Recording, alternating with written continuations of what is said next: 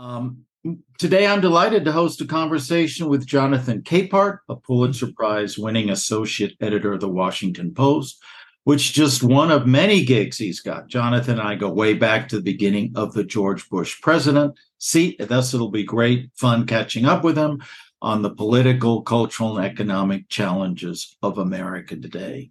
Having said that, let's go to the news of the day.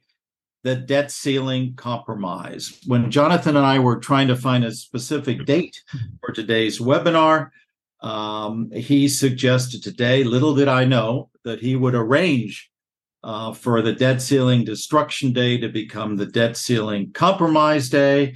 And if you have not read it, you should read more about Jonathan Capehart, because the thing that did it was an opinion piece he did on May 26th, which changed the course of the current economic crisis. So having said that, Jonathan, two questions. What's its significance? The significance of the House vote yesterday. Yeah, or maybe coming to a debt ceiling compromise. Sure. Well, first thing, Mark, thank you very much for, for inviting me to do this and to be here today. And thanks to everyone who has joined our conversation. Well, the biggest significance of the deal yesterday, or of the deal passing the House, is that one, there's a deal to avoid a catastrophic default. Two, that it passed the House by a margin bigger than anyone expected, with bigger margins among Republicans and bigger margins among Democrats. Now the next hurdle is to get it passed in the Senate, which, you keep your fingers crossed that they will do it, because they've got to vote and they've got to get it done before Monday, because on Monday that is the day that Treasury Secretary Janet Yellen told Congress last week in a letter, last Friday, that the Treasury won't have enough money on Monday, June 5th to meet all of its obligations, i.e., if you don't raise the debt ceiling by June 5th, we will default for the first time in the nation's history. And so that's why yesterday's vote is so significant. And then, later on, we can talk about, how this benefits both the speaker and the president. But I do want to point out one thing, and it just occurred to me as you were introducing me. I became a debt ceiling nerd back in 2011 when we went through this the first time in a major way. And two things happened that really sort of solidified why what was happening then was so important. One was the Bipartisan Policy Center, which was putting out these reports on almost daily basis, colorful charts showing what will happen if the Congress did not raise the debt ceiling, money coming into the Treasury, bills that were due, and the calamity that would happen if the United States didn't raise its debt ceiling. And the Bipartisan Policy Center was taking these charts around Capitol Hill. And the person who was taking those charts around, this is as an aside, was a man by the name of Jerome Powell, who is now, as you guys know, is the Fed chair.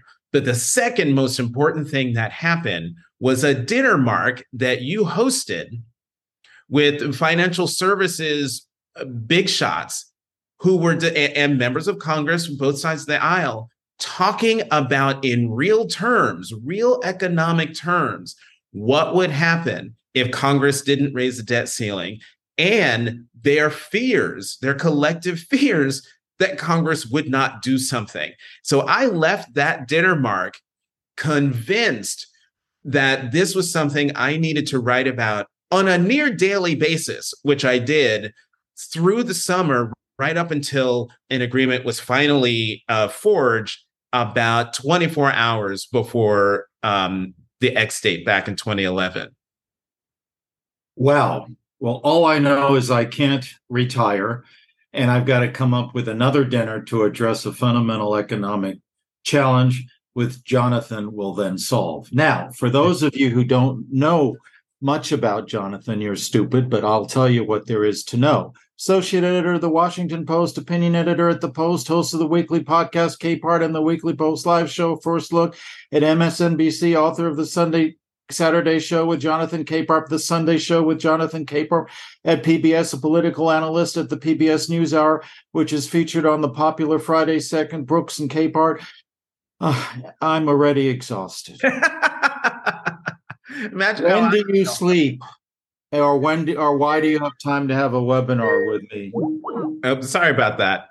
Well, I mean, it is a 7-day a week job. The Post is Monday through Friday. MSNBC is basically Wednesday through Sunday. And so I try to find moments here and there where I can relax, take it easy a little bit, if not, completely take time off. But look, Mark, when I was a little kid, this is the profession I wanted to be in. Little did I know that I would be in it at the level that I am. And so whenever I get dog tired, as it happened once, I was on the Acela, I think on my way back from New York, just dog tired.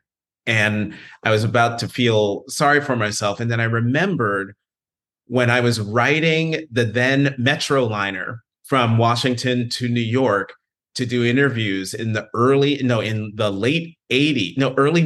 So more than 30 years ago, and just sort of dreaming of what my life would be like in 20 years, in 30 years. And this was at the beginning of what I was hoping would be a career in journalism. And so I thought about that, and I couldn't help but giggle, because here I am doing what I've always wanted to do. And I apologize for the interruptions.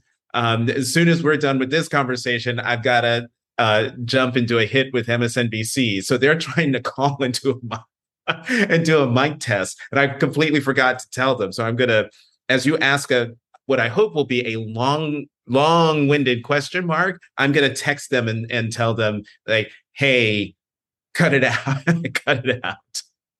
Well, what I want to get at, since you are one of the most noted journalists in the country, journalism.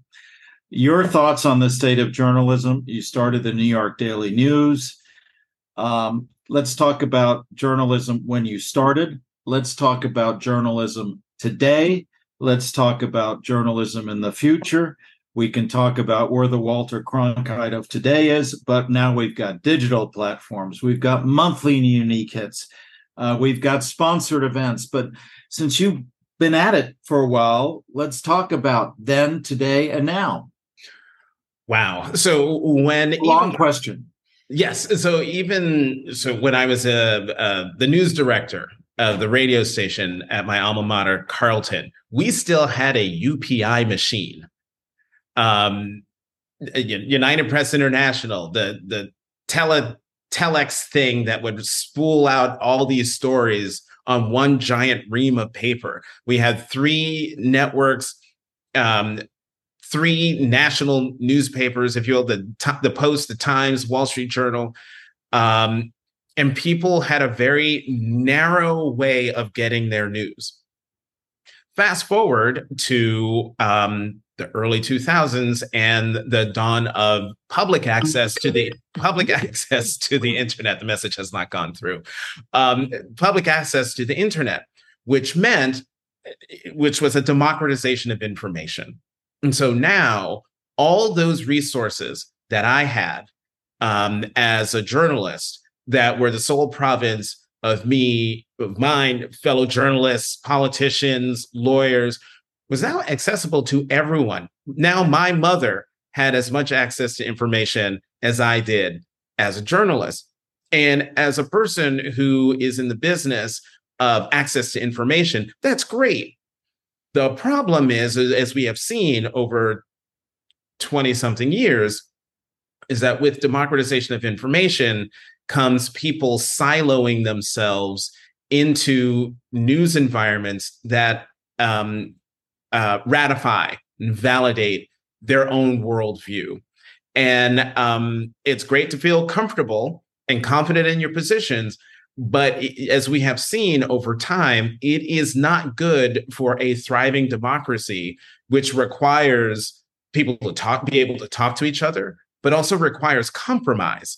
It requires people to not just state what their position is, but to also listen to what the other side is saying, if maybe to find the holes in their arguments and try to push back against them, or at least go, you know what, they raise a good point, and maybe I should adjust my thinking.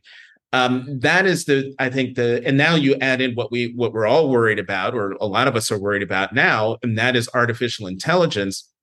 I'm not so worried that we are facing a Terminator scenario where the machines take over the world, but I am worried about the possibility of AI adding to disinformation, to lies and things that serve to agitate societies for the sole purpose of destroying societies. That is what I'm most worried about when it comes to artificial intelligence.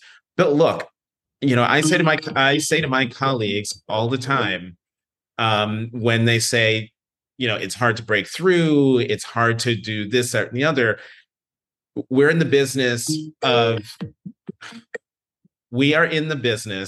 of sharing information. And I'm always of the thought that if I write a piece that only, say, gets 20 page views in the moment, at least it's out there.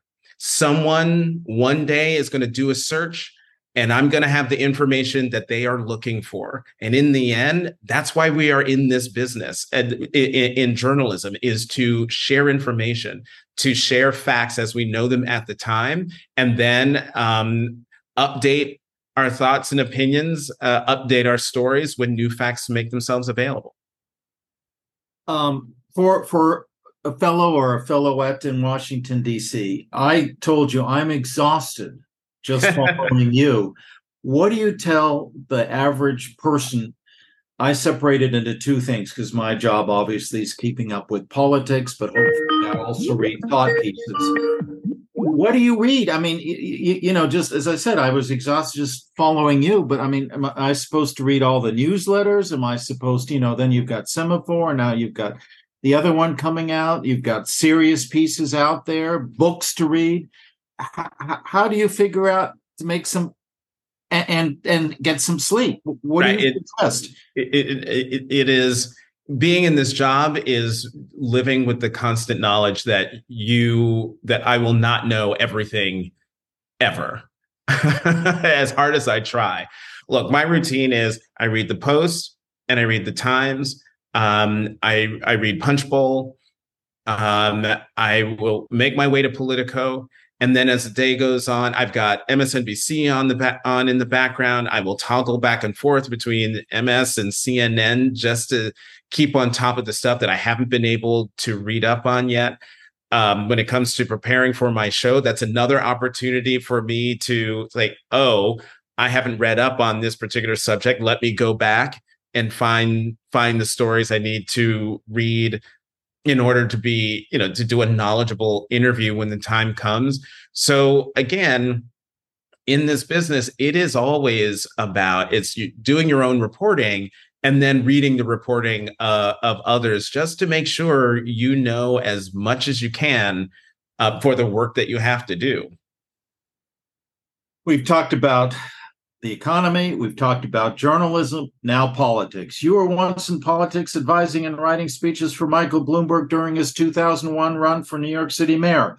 Would things be better today if he were president? Well, I just want to clarify something. I don't know where that came from, that I wrote speeches for Mayor Bloomberg. I was a policy advisor to Mayor Bloomberg. It was Wikipedia. Mark, come on. You're not supposed to believe everything that you read on Wikipedia.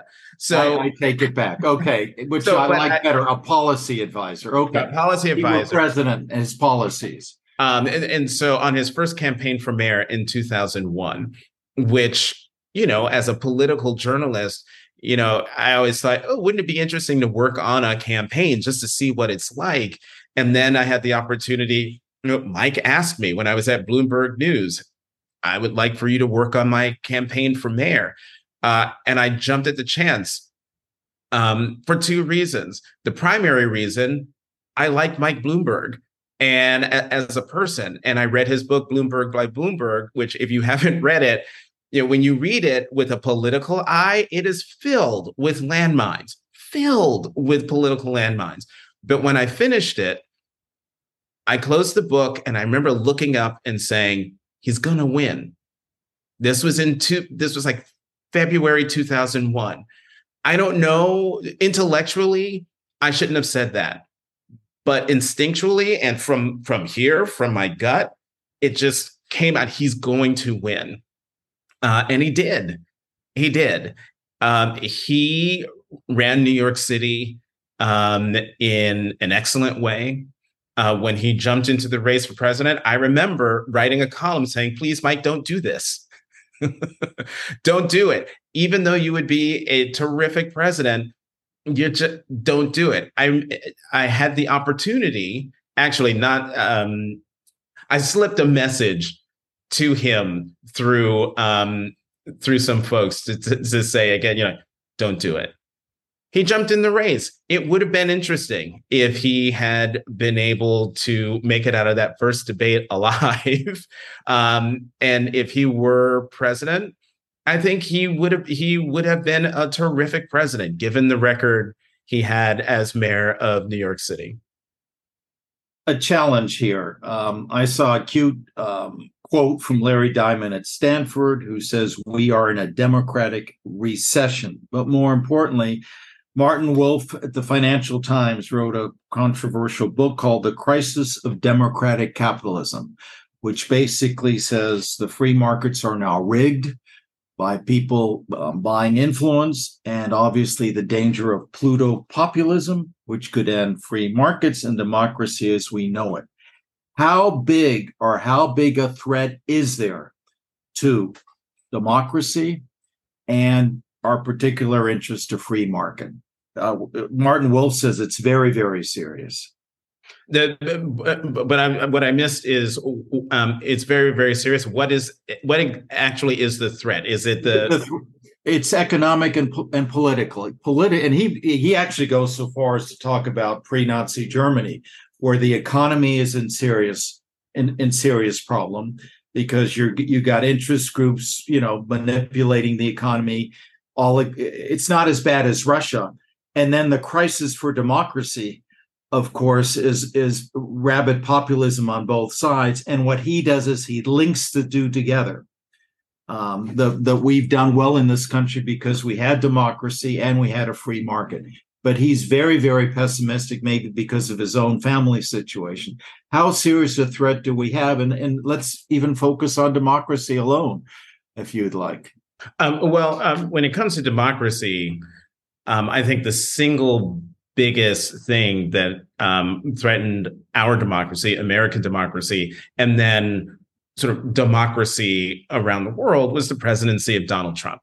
We had never had a president of the United States use the bully pulpit of the White House and the moral authority of the Oval Office to undermine the foundations of our democracy, the rule of law, the Constitution, attacking the press, attacking private citizens, attacking businesses from the White House, from the office of the presidency. And when you have that, when you have the person in the office that is supposed to represent American democracy, the rule of law, not just in the United States, but around the world, a lot of people take a step back and think, maybe this isn't for us, or maybe we should try something else, or maybe we should go about destroying it. And so that's why I think, the dangers to democracy are very real. I have said many times in the run up to 2024, we shouldn't focus so much on Donald Trump as a presidential candidate. We should focus on Trumpism and what that represents. You can have Trumpism without Donald Trump and all the implications for democracy that represents. And so we are not from my perspective, not out of the woods yet in terms of shoring up American democracy. When it comes to the economy, I am less knowledgeable when it comes to the economy, but I will say this. The divide between rich and poor in this country, I think, is much more of a danger than, say, focusing in on whether, well, I guess you could, the folks who say the system is rigged and so on and so forth will play into that. But until we get to, we can start figuring out and addressing, and I'm bringing this up because I think of, when I go on my walks here in Washington, I know that, there are tent cities. The tent cities get moved, and now you start seeing lone tents just popping up in quote unquote random places. And anyone with a heart walking by this tent that shows up out of nowhere would ask, why is that tent there? What led someone or multiple people to set up tents here? Certainly, of course, it's an economic issue, but is it a housing issue, mental health issues, access to services? I mean, we have got to, at some point, start addressing those big economic issues that push people from their homes into the streets in tents, because, and it's not just happening in Washington, it's happening in New York, in Los Angeles, where Mayor Bass is trying her best, the new mayor of Los Angeles trying her best to address those issues. And so, those are my thoughts on that, Mark. Let me go a little bit deeper, if I could. And I had a fascinating webinar with Congressman Bobby Rush. As you may remember, Fred Hampton and the whole situation. And one of the questions I asked him, which is my next question, is a basic one. Have we made any progress, because it contributes both to the threat to democracy and the economy? Have we made any progress on racism, anti-Semitism, and hatred?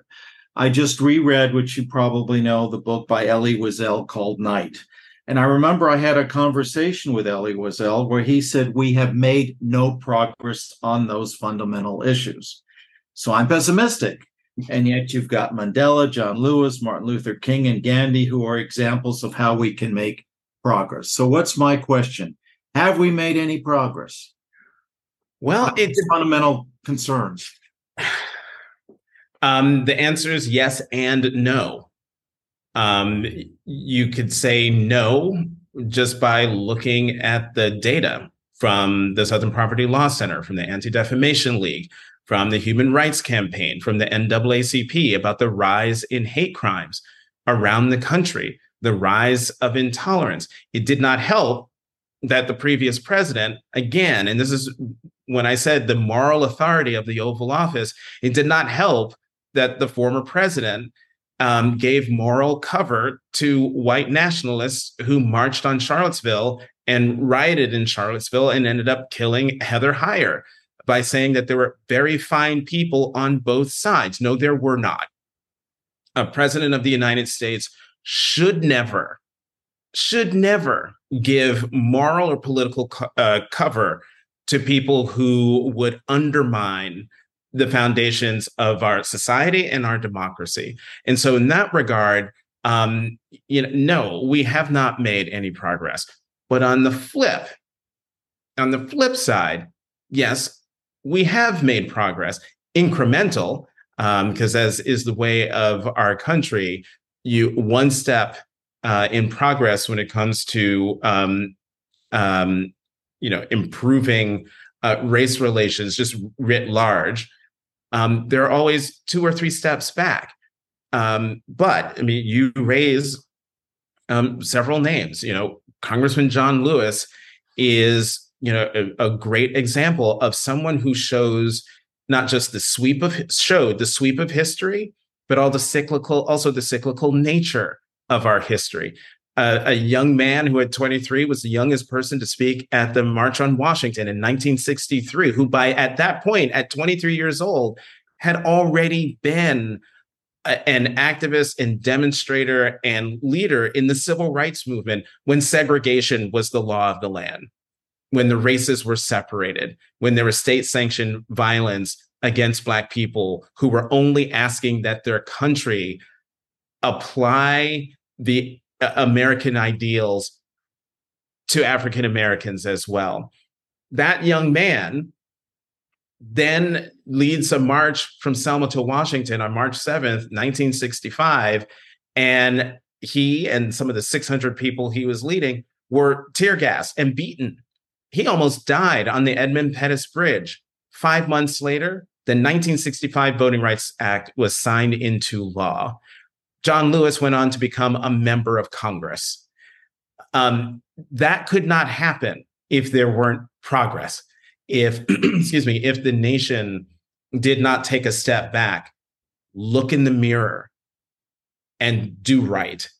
But Congressman Lewis also lived long enough to see all of that, the blood, sweat, and tears that he shed to help move the country to be to live out its ideals and be a more perfect union.